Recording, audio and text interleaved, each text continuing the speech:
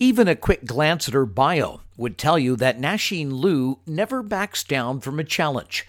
At 19, she left her native China to study at the University of Heidelberg in Germany. Not only was she living on her own for the very first time in her life, Nasheen had to learn a whole new language. Also, it was also during a time major political events in both China and Germany took place. The Tiananmen Square protests for democracy and the falling of the Berlin Wall in 1989 were both pivotal events that reshaped the two countries and the world for the better. As a young, passionate university student living in those times, I was torn between wanting to do something to change the world and getting used to surviving in a new world. So my initial goal was just to work hard, get my degree, and see what else might lie ahead. What lay ahead was a move to Canada, where Nasheen was offered a spot in a Germanic languages master's program at the University of Alberta. The only catch, she had to pass an English as a second language test within 6 months in order to qualify. Nasheen, now fluent in German, knew no English, but she had a pretty high-profile English teacher. Oprah introduced me to conversational English. No joke. Yes, I practiced a ton with people around me and went through plenty textbooks, but my daily ritual of Oprah watching was instrumental to my successfully passing the exam in 6 months. So the learning here is that we all have to find what's working for us individually. Never be confined by what should be. Nasheen passed the test. She entered the tech world in 2000, talking her way into a job that was looking for 10 to 15 years of tech marketing experience. She had none. 20 years and lots of tech experience later, and Nasheen is partner and senior vice president at IT Media Group, a successful company that she helped to form. Nasheen Liu on this episode of Run It Like a Girl. Today I'm pretty excited. I'm at home in my home studio where I have the opportunity to chat with Nasheen Liu, who is partner and SVP and CIO Program Strategy of the IT Media Group. Nasheen, thank you so much for taking time out of your busy schedule and joining us for an episode today. Thank you so much, Bonnie. Thanks for the opportunity. Oh, wow. I'm really excited. It was a mutual friend that kind of put us in touch with each other. And I'm just glad that the day is finally here. I know with schedules and rescheduling, but here we are. So I think let's just get started. I love your background. I think it's so unique. So you were born and raised in China and you started university there, but then at 19 you had the opportunity to move to Germany for your studies. I'd love to talk about two things. One, what made you decide to take that opportunity? And then two, what was that experience like? Sure. I was born to two university professors who had majored in German literature in the 60s in China for no apparent reason. So growing up, they made it their mission to pass on their torch to me and convince me to pursue German at university. I had an opportunity to go to University of Heidelberg in Germany when I was 19. It was quite an interesting experience because that was the first time I was truly living on my own in a new country, a new continent, having to speak a second language 24/7, making new friends, learning to cook and fending for myself, basically. There was a small community of Chinese students and visiting scholars at the time who I really leaned on as my support system. But I also had to adapt very fast and acquire many survival skills on the fly. We're talking late 80s and early 90s. Things were a lot different then. First of all, internet wasn't quite a thing yet. The world was not as open and connected. And as a result, some people I met weren't as open-minded and curious about the rest of the world. Citizens and foreigners were perceived and treated very differently. Everywhere I went, I was welcomed, but also reminded that welcome is extended for as long as I'm a visitor. For the first time of my life, I was made aware that I was different and times changing the perception is very hard. Also, for the first time, I learned that in order for people to accept me, I must embrace my differences and be comfortable with the discomfort. I was it was also during a time major political events in both China and Germany took place. The Tiananmen Square protests for democracy and the falling of the Berlin Wall in 1989 were both pivotal events that reshaped the two countries and the world for the better. As a young, passionate university student living in those times, I was torn between wanting to do something to change the world and getting used to surviving in a new world. So my initial goal was just to work hard, get my degree, and see what else might lie ahead. Wow. So what an incredible time to be there and to experience that. And then also, of course, thinking about everything that was happening back home and the effects that that was going to have on your home. I think I love what you said about embracing your differences to try to make a difference. I think that's really a great perspective to have, and especially at a pretty young age. So I'd love to. So from there, you actually, I think, came over to Canada. So again, you're going to yet another country that speaks a different language. How did you end up coming to Canada, and what was that like for you? Yeah, so I had been living in Germany for 2.5 years. An opportunity came my way to go to Edmonton, Alberta, the summer of 1991. I didn't know what's next for me, but thought I'd make the most of the opportunity. At the time, I didn't speak any English and had no idea what I was getting myself into, trying to navigate another new country on another continent. One day, I was just walking aimlessly and very bored on the University of Alberta campus. There was hardly anyone there because it was in the middle of July. I stumbled on a faculty building that had a big sign of Germanic languages and literature. My eyes lit up. I figured there's got to be someone there that I could communicate with in German. I ended up meeting an older gentleman in his office who happened to be the faculty chair. He was on duty that day and almost fell off his chair when I greeted him and introduced myself in German fluently. Our conversation lasted over an hour, and by the end of it, he was pretty much trying to convince me to join his master's program. The only condition was that I had to pass the English as a second language exam in 6 months in order to qualify for a teaching or research scholarship. So once again, I was faced with a challenge of gigantic proportions, settling into another new country, having to learn a third language and pass the exam in 6 months. I was 22, didn't have much to lose. I took up on his offer. One day, I turned on TV and Oprah was on, and I was hooked. Oprah introduced me to conversational English. No joke. Yes, I practiced a ton with people around me and went through plenty textbooks, but my daily ritual of Oprah watching was instrumental to my successfully passing the exam in 6 months. So the learning here is that we all have to find what's working for us individually, never be confined by what should be. So fast forward a couple years, I got my master's degree and had to make a decision about what's next. Should I pursue a PhD or try to get a job that's not related to my field? Canada was just recovering from a recession, and there were hardly any faculty positions available. And I decided to find a job. Wow. So I want to I want to hone in a little bit that what seems to me to be an incredible accomplishment is so in 6 months you became fluent enough in English that you were able to then get your master's in English.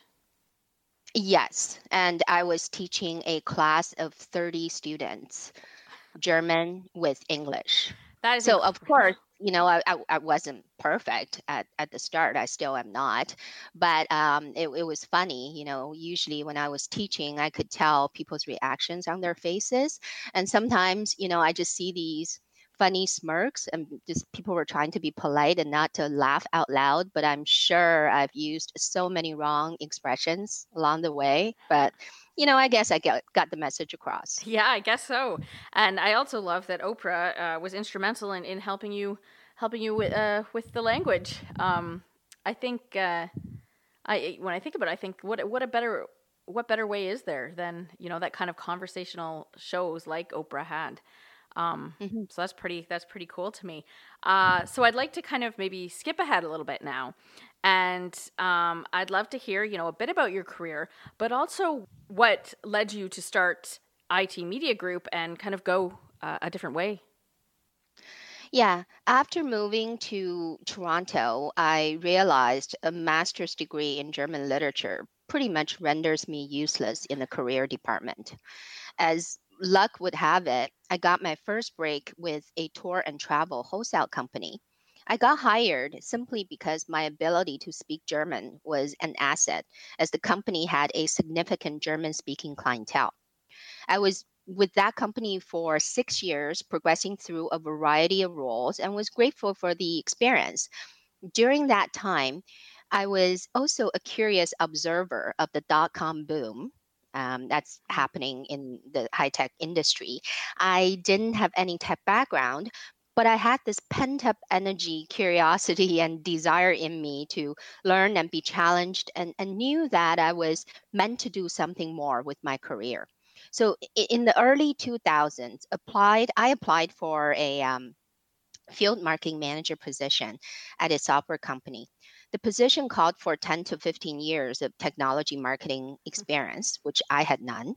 It took a lot of persistence on my part to get an initial interview.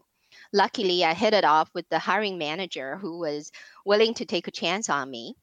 I think when he asked me why he should even consider me, who was clearly underqualified on paper, I spoke from heart. I said, look, if industry experience is your number one criteria, then I'm not your person.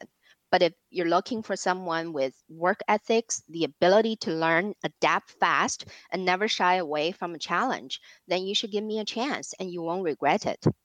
That was my first foray into the technology industry. 10 years and three tech companies happened since. I had industry and regional responsibilities, held national and global roles, and team and leadership positions. I thought I was happy with how my career was progressing, but a voice inside of me kept begging to differ. You should be in charge of your own destiny and find problems to solve and create more direct impact, it said. So the time came perfectly when Sun Microsystems, the company I worked for at the time, was acquired by Oracle in 2010. I met with a friend and industry associate for breakfast. He was retiring as a senior executive from Canada's largest IT publishing house at the time. We had collaborated a number of times previously while I was at Sun and built mutual respect and trust. We thought that together we could create something truly meaningful. Shortly after that breakfast meeting, he introduced me to our eventual third partner, an award winning writer and editor for a number of Canada's top technology and business publishers. So the IT Media Group was launched in 2011 with a mission to help enhance the collaboration among the Canadian CIOs and between the CIO community and IT vendor community through the power of content, connections, and conversation. Oracle became our first client on the same day we registered the business. And IBM and HP soon followed.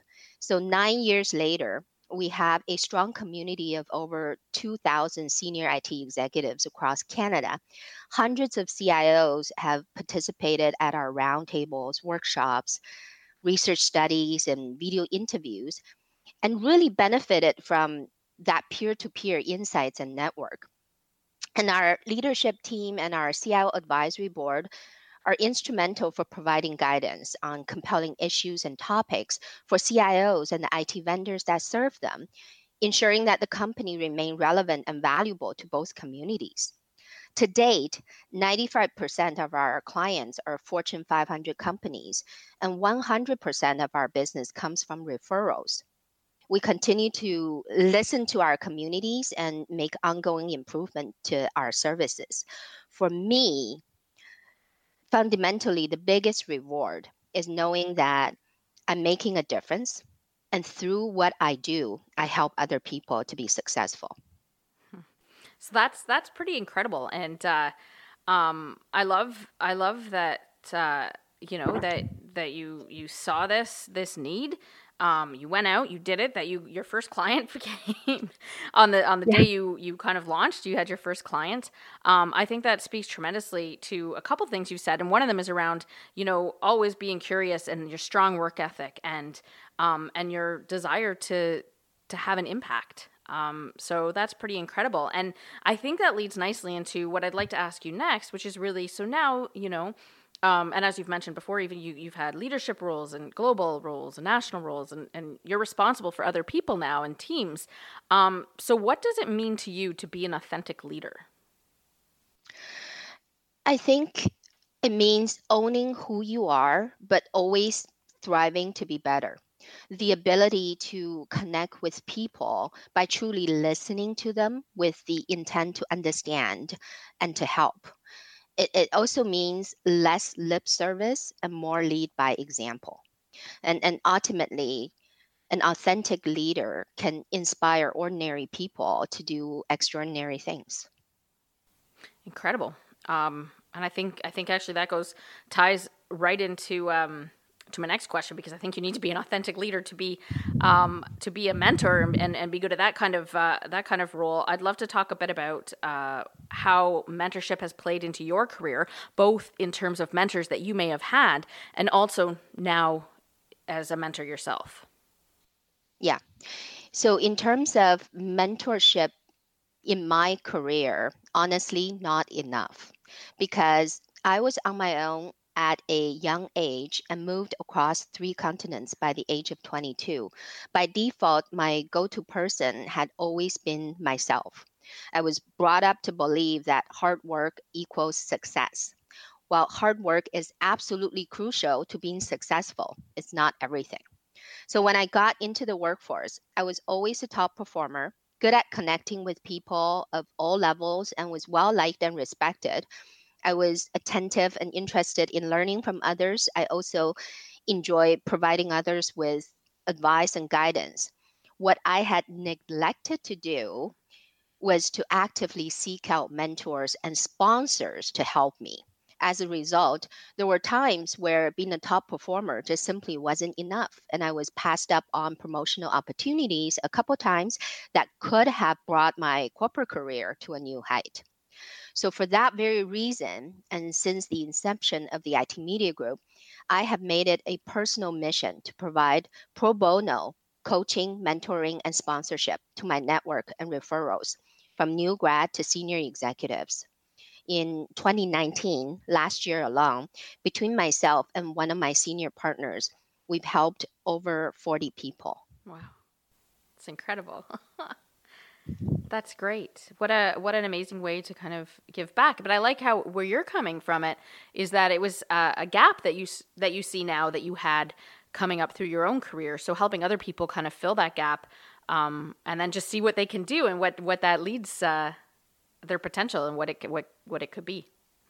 Absolutely. So now we're kind of at the final question of the formal part of the podcast, which is a question we ask all of our guests. And I love it because we get different answers every time. Some have very similar themes, of course, but always a little bit unique. And so that question is, if you could go back in time and have lunch with a younger version of yourself, maybe it's, your first day in Germany, or maybe it's before you even left for Germany, what kind of advice would you give? So really 3 things I would say to myself. First of all, actively seek out people who can coach you, mentor you, and are willing to champion you at all stages of your career. And number 2, be relentless in your pursuit, but never at the expense of your health. And lastly, the most scary thing in life is not failure, it's regrets. So don't deny yourself the opportunity to try. Amazing. I love it. So that is kind of the wrap on more of the formal questions. But now what we have is something that we added this year, which is called the Fast 3. And basically, I'm just going to ask you 3 questions. Would love to get your thoughts on it. And it's kind of our way of building a great reading list or source of information. So the first question is, what is your favorite podcast or source of information? Okay. So I have to admit that I'm not a big podcast listener, but I do like everything I had a chance to listen to on Run It Like a Girl. Hey, thank you. I love it. The stories are so interesting, and I especially like the wide spectrum of women represented on your podcast. They're from all walks of life and so many different industries and backgrounds. Very inspiring. Well, I love that answer. That's my favorite answer to date. So, thank you. And what are you currently reading right now? A couple books, actually. One is called 10 Rules for Strategic Innovators, From Idea to Execution by Harvard Business School Press. And the other one is a wellness book written by Dr. Sanjeev Chopra called The Big Five, the 5 simple things you can do to live a longer, healthier life. Ah, cool. And the last question is, who do you draw inspiration from? My family and my friends all inspire me in different ways. But in the recent years, I have to say, I really draw inspiration from the community at my dance studio, Attitudes Masterclass. I spend a great deal of time after work and on weekends there. I've met so many wonderful people who inspire me every day. Dancing and performing have not only reignited a passion from my childhood, but also enriched my life in so many ways. So it's definitely my happy place. Love it. Well, Nasheen, I want to thank you again for taking time out of your very busy schedule to sit down and talk with me. I've absolutely loved our time together. So just thank you so much. Thank you so much, Bonnie. I really appreciate the opportunity. Run It Like a Girl is hosted by Bonnie Moak. The producer is Brian Long. Technical and web assistance from Dan Moak. And music by the talented Brooklyn Gillichuk.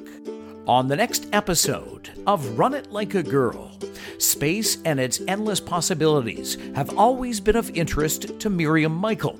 She completed a bachelor's degree in aerospace engineering at Carleton University in Ottawa and has worked in collaboration with the university on showcasing science, technology, engineering, and mathematics, the STEM subjects, to students of all ages. She also started a mentorship program that matches high school students with engineering students. As a project management engineer at the Canadian Space Agency, she is currently working on the RadarSat Constellation satellite mission. Miriam Michael on the next episode of Run It Like a Girl.